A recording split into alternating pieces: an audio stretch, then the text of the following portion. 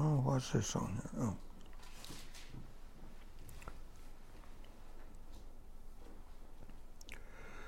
Oh. I didn't realize this was 72 pages.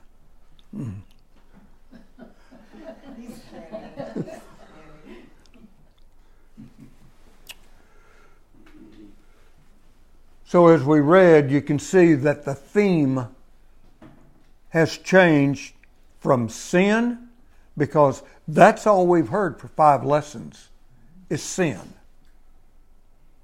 And I'm sure some probably got tired of it. I understand. But the theme changes from sin to righteousness.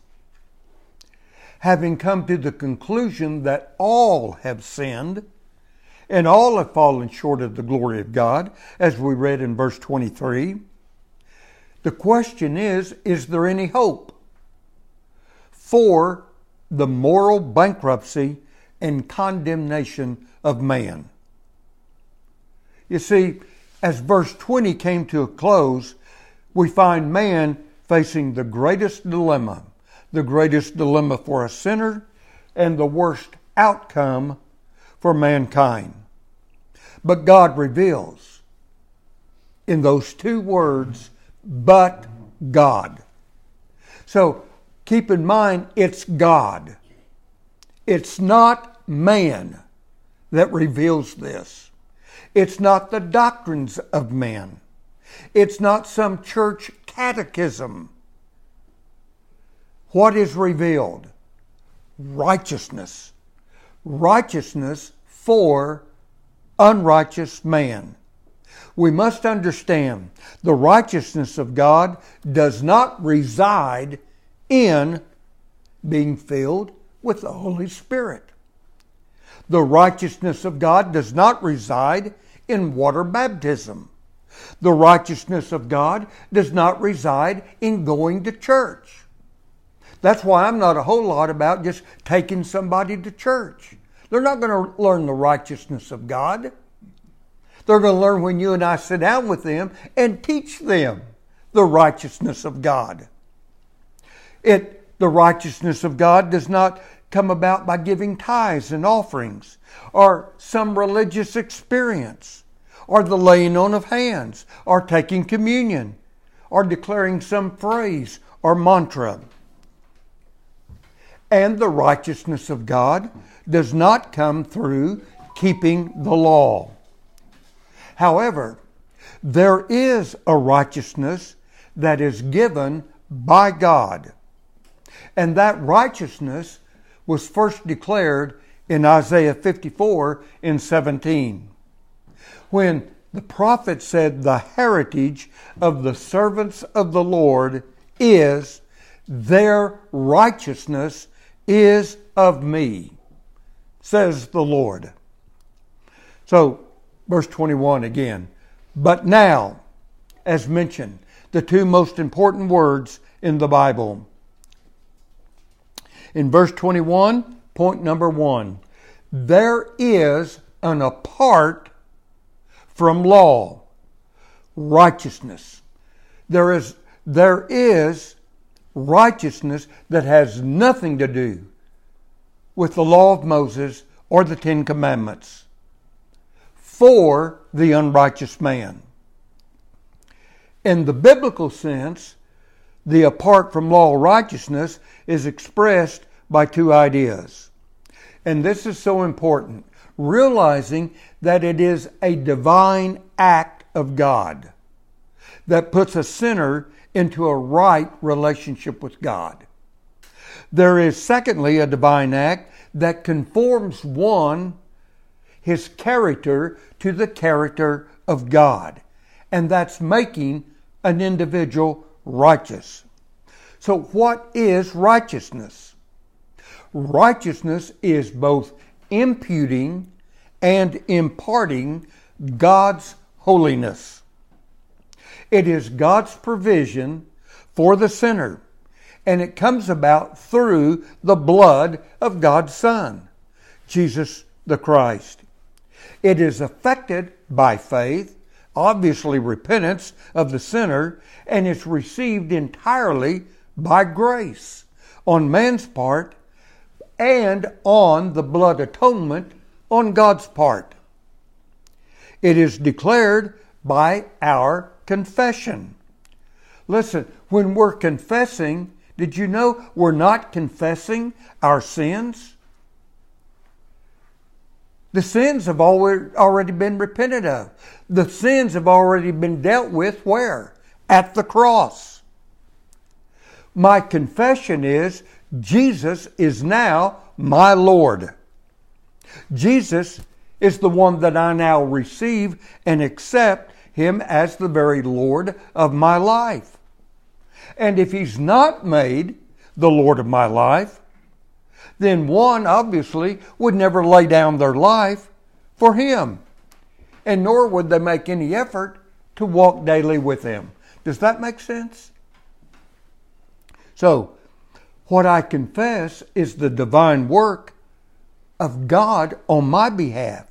He is the one who has made me righteous, something I could never do. And if He has not made me righteous, guess what? I am still in my sins. My confession then is evidenced by water baptism as a result of having been made righteous by the divine act of God. The righteous then are filled with the Holy Spirit, and then they walk in newness of life. Being made righteous is so much more than just declaring, oh, my sins have been forgiven. And that's what it seems like the churches dwell on, or Christians. Oh, my sins are forgiven. Now what? No, the confession is I've been made righteous. I'm ready for a new life. So, in verse 21 continuing, there is a righteousness that does not come by keeping the law. And there's 6 points in view there in that verse. The law could never make the guilty righteous. The law was given to judge sin. The law does not give the sinner power to do right. The law came on tablets of stone. Now God's righteousness has come in flesh. God says, I will write my laws on their hearts. Hebrews chapter 8, verse 10. The righteousness of the law was found in the letter, where God's righteousness is affected by the Spirit in men's hearts. Remember the verse, 2 Corinthians 3:6, the letter killeth? Well, that's the law. But the Spirit giveth life. And number 6, the law results in legalism. It results in self-righteous pride. We saw that by looking at the Jews in chapter 2, chapter 3, the early part of chapter 3. Righteousness by grace produces repentance and faith toward God, and it results then in the confession of one's faith and being then united with Christ in baptism. So, this apart from law righteousness was foretold. It was witnessed by the law and the prophets. And I'm not going to dwell a lot of time on that because I think we understand that. I want you to see, though, that this apart from law righteousness is for the present time. Now has been manifested. It's now revealed. It's now made known. The verb's in the perfect tense. It indicates that the righteousness has completely been revealed. Where's it revealed? In the Son of God. So then the question is, do we nullify the law through faith? Well, that's verse 31. May it never be. On the contrary, we establish the law. The righteousness of the law is established through faith. There was nothing wrong with the law. Man just couldn't keep it. It was quite righteous. The law exposed man's guilty nature. So point number 2. There is a righteousness of God, verse 22, available to all men. You see that in your Bible? Unto all of them, unto all and upon all that believe. It is a righteousness that is received through faith. Verse 22 and 25. Faith is the instrument. Faith is the means through which righteousness comes. We must believe it in order to receive it. So faith is based upon a promise. All faith is based upon a promise. That is, that God will keep His word. His covenant is immutable and everlasting. God cannot lie. So faith responds to the promise of the gospel, which he receives the righteousness of God, the righteousness that he could not possibly have otherwise. So faith does not merit, it does not earn, it's only the channel, it's only the conduit through which God gives His righteousness. Now, since the sinner could never have been made righteous on the basis of works, God established another basis upon which He could establish His righteousness in man. That's down there in verse 27. Where then is the boasting? All boasting is excluded. By what law? Of works? No, by a law of faith. So faith made God's righteousness available to all men. The righteousness of the law was available to those under the law. Men walked before God with a perfect heart. Didn't say they were perfect, but a perfect heart. They were blameless. So faith furnishes a basis upon which all men can receive God's righteousness. Faith is the thing which bridges the gap between God and man. So then in verses 29 and 30, which we read, or is God the God of the Jew only? Is He not also the God of the Gentiles? Yes, He's also God of the Gentiles. If indeed God is one, and He will do what? Justify, make righteous the circumcised by faith and the uncircumcised through faith. So, I want to point out something. May not in any way affect this group, but I'm going to tell you it affects several thousand believers in this community. Okay? So we respect their faith, but I want to point out something, and that is Scripture insists baptism is not the element that justifies us. Baptism is a confirmation of our union with Christ.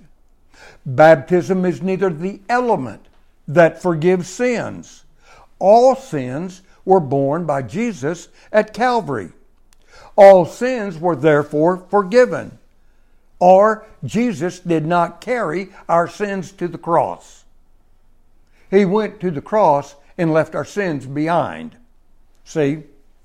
And then baptism is not a substitute for the blood atonement, nor could baptism possibly make man righteous. It testifies as a witness to our new standing before God in Christ. Now, certain denominations, I've already pointed it out, they insist that baptism is that which saves, and it forgives sins. And they're going to quote Mark 16:16, he that believeth is baptized shall be saved, he that believeth not shall be condemned. So it takes two things to get saved and only one to be lost. And, Acts 2:38, then Peter said unto them, repent and be baptized, every one of you, in the name of Jesus Christ for the remission of your sins, and you'll receive the gift of the Holy Ghost. And 1 Peter 3:21, Romans 6:4, we'll get over there in a few days. But these are used as proof texts. I know it for a fact. And they make the argument that it's fact and not opinion. What do these passages insist upon? They insist upon the importance of water baptism.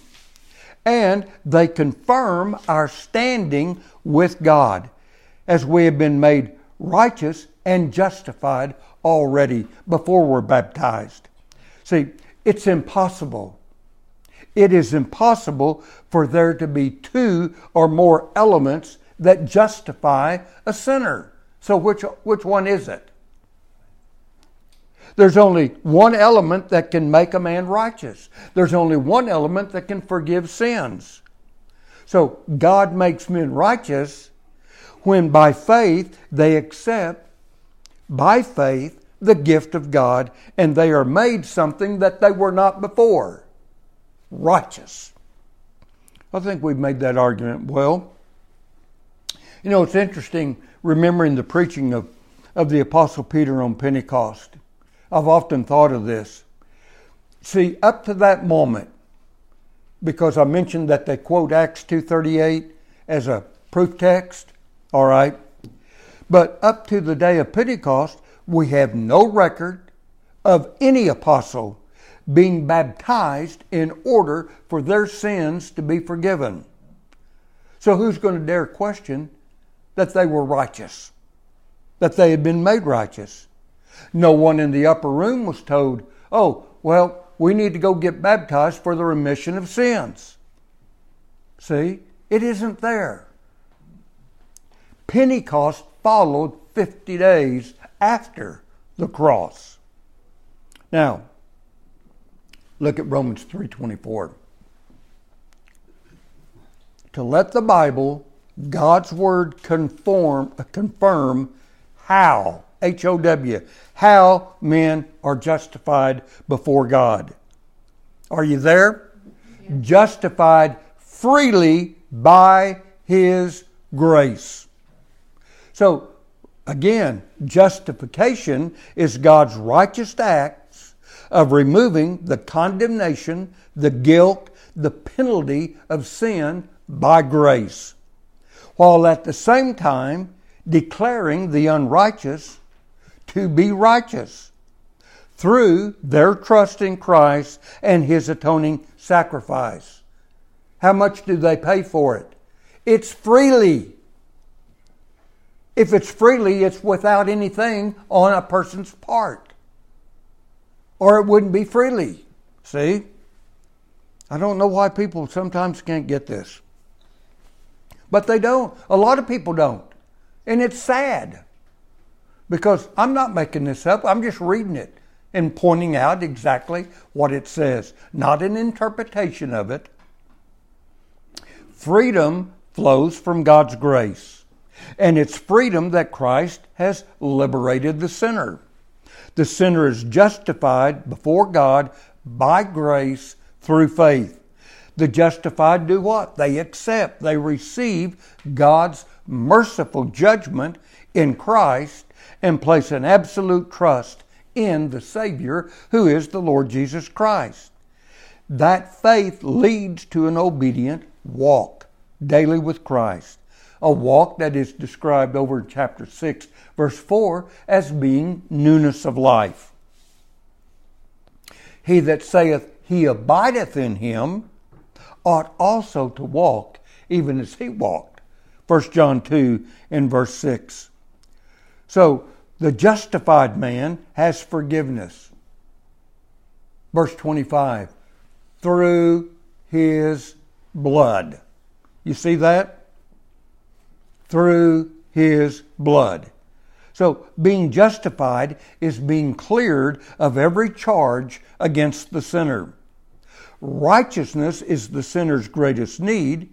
It's also God's greatest gift. If one has been forgiven of their past sins and saved, as some would say, yet they have not been made righteous, is he not still unrighteous? And therefore, if he's unrighteous, what does he face? God's judgment for his unrighteousness. See, we can't have it both ways. Now, it is blood that forgives, not water. Where's the blood? At the cross. It's not in water. Can't be both places. It is an impossibility. And there's no biblical support that the sinner somehow can contact the blood of Christ, our Savior, in contaminated 90-degree heated water, even if he's baptized in the Jordan River. Now, explain that miracle. I had somebody try to convince me of that. A quite prominent person in this city. I said, what are you talking about? Yeah, we contact the blood when we're baptized. Well, that sounds like a real miracle to me. Why not just accept that God makes us righteous? I've got a lot of stories like that. And then further, one is at a loss of words to biblically explain how water baptism then becomes a propitiation. You see that word we read in verse 25? A propitiation is a satisfaction or a sin offering or an atonement. It means all of those same things. So, if baptism is a propitiation, an atonement, a satisfaction for sin, then obviously we didn't need the cross, did we? We didn't need the blood because we have the water. Point 4. This righteousness of God comes through His Son. Verse 25. Whom God displayed publicly as a propitiation in His blood. This was to demonstrate His righteousness. So, in this verse, the righteousness of God is declared. All are put on notice. The cross then becomes what? A blinking billboard throughout the world declaring God's righteousness, and that Christ was on display publicly to the world. He's the Savior. And of course, this speaks of His public death on the cross. There we see the demonstration of God's righteousness. The cross became the announcement to the world. What is the announcement?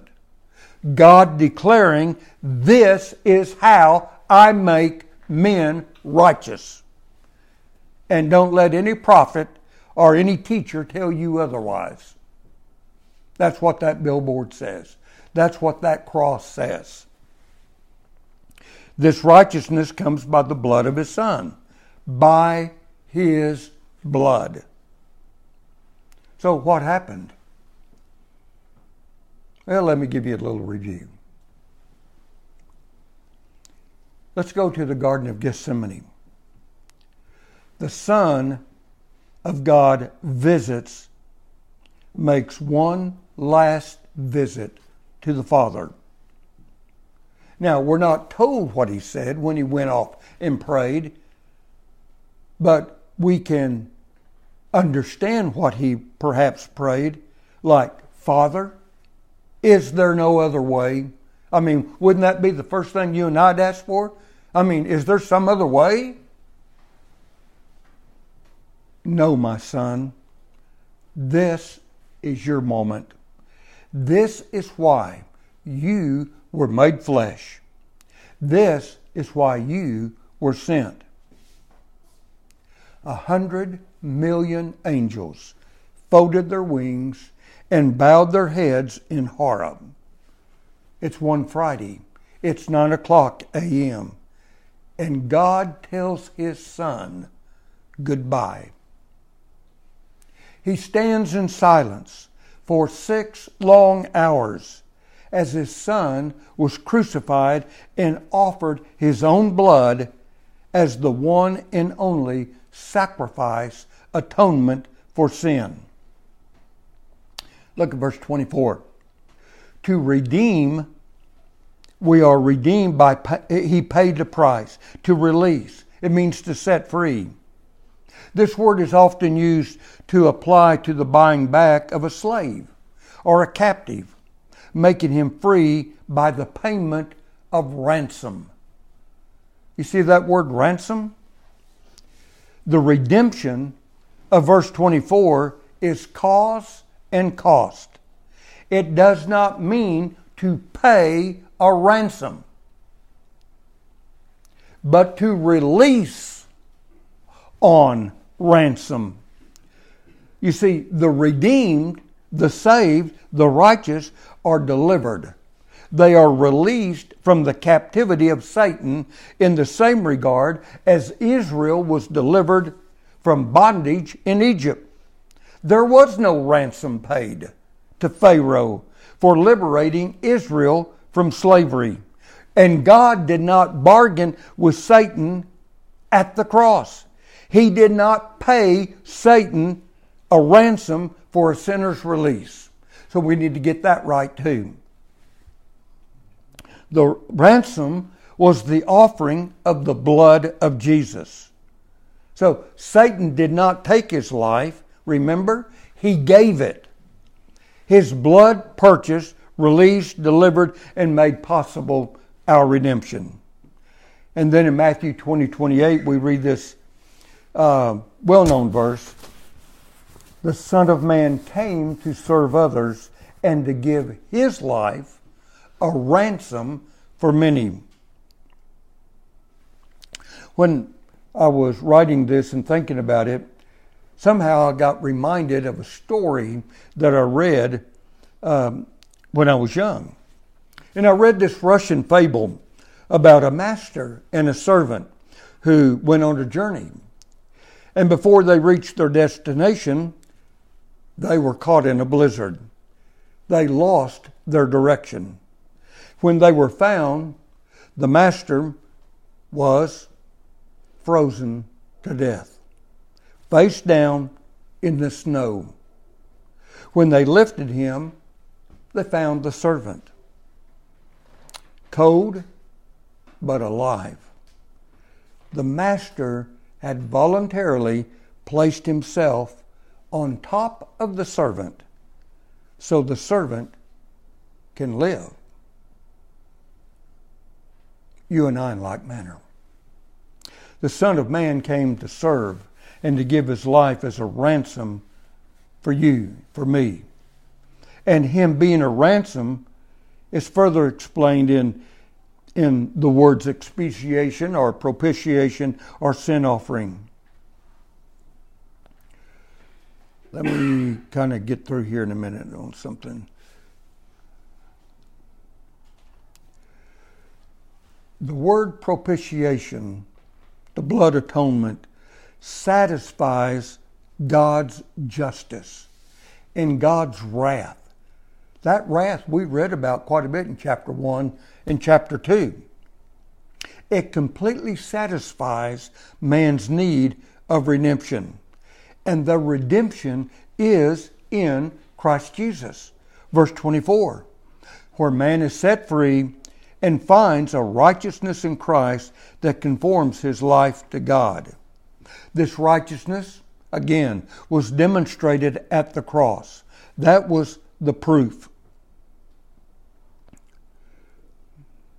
So, verse 26, now God is able to be just, and he is the justifier of him who has faith in Christ.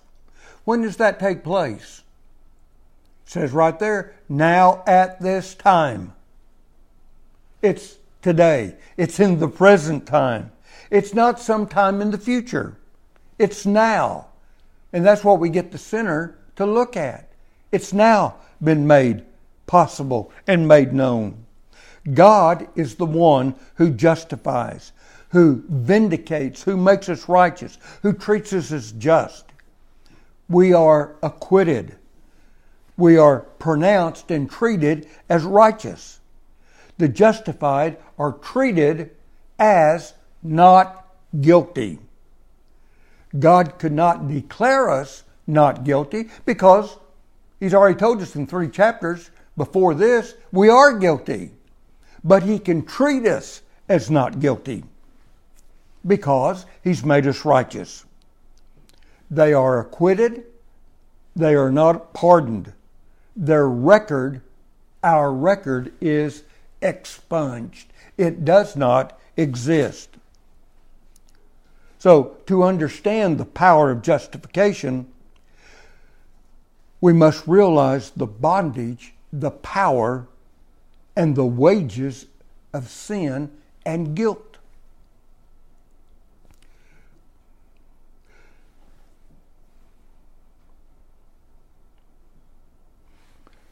So, God, by a divine act, has provided justification for the sinner to him who has faith in Christ. Verse 26.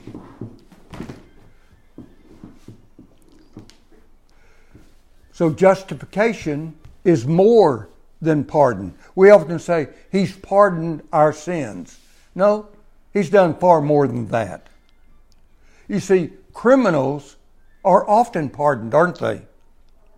However, the pardon does not remove the guilt. They're still guilty. They just got a pardon to go free. Forgiveness is not justification either, and we need to clarify that. One can be forgiven. A victim often forgives a defendant, do they not? Nearly every week in one of our judicial courts, they will. However, what does the judge do? Well, now that we've heard, the testimony and the family speak, he's sentenced. He's sentenced because of his guilt. And this is why it's so important, guys, to understand justification is a divine act whereby the guilty are vindicated. The believer is forgiven and made righteous and justified. The justified do not continue paying for their sins, the sins of the past. They're not earning their freedom. Christ has blotted out, He's put away every sin by His sacrifice. Our sins, once again, the record of our sins is expunged. Quit worrying about what was there. By and through the courts of mercy and the blood of Christ. And the justified are not put on parole. The teaching of the prodigal son teaches that. When he repented, he returned to the father. His father didn't say, well, good and well, son, but you're going to be on parole till I get my money back. See, when a person is paroled, there's conditions. He still has to report to that parole officer. He can't go everywhere he pleases. He is restricted in many areas of behavior. He remains under the surveillance of the law. If he violates or invalidates his freedom, he can be remanded to confinement for whatever his sentence was. And then he serves out his sentence. So very quickly, what have I said tonight? Exactly what Paul says. He has explained righteousness in verses 21 to 26. It's manifested in verse 21. It's witnessed in verse 21. It is obtained in verse 22. It is needed, verse 23. It is provided, verse 24. It is declared, verse 25. It is satisfied, verse 26. And there's a sermon for Sunday. Okay? So we maintain that a man is justified by faith apart from the works of the law. We are justified freely by His grace. And all are justified, whether they're Jew or Gentile, the same way. So let's pray. Lord Jesus, whom do I have in heaven but you? Earth has nothing I desire besides you. Lord Jesus, it's such a joy to escape to you. Thank you for always being with me, lighting my way, lighting the way of all of these who are here, our home group. And when we spend time with you, all of our fears, all of our worries melt away. It's only in your presence that we feel safe, we feel accepted and whole. And for once, my heart feels fully alive and understood. Lord God, you remind me of who I truly am, but more importantly, whose I am. I cannot thank you enough for the freedom that we experience as we walk in newness of life. In Jesus' holy and righteous name, the name that makes one righteous. Amen.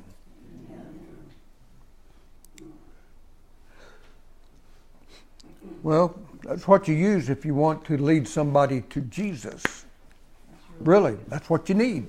Really good. If they don't get that, then going to church is just, may as well be going to a social club. Here's some good singing. Here's some good words. You know, you can get that on a podcast now. Well, you can. Listen to a tape.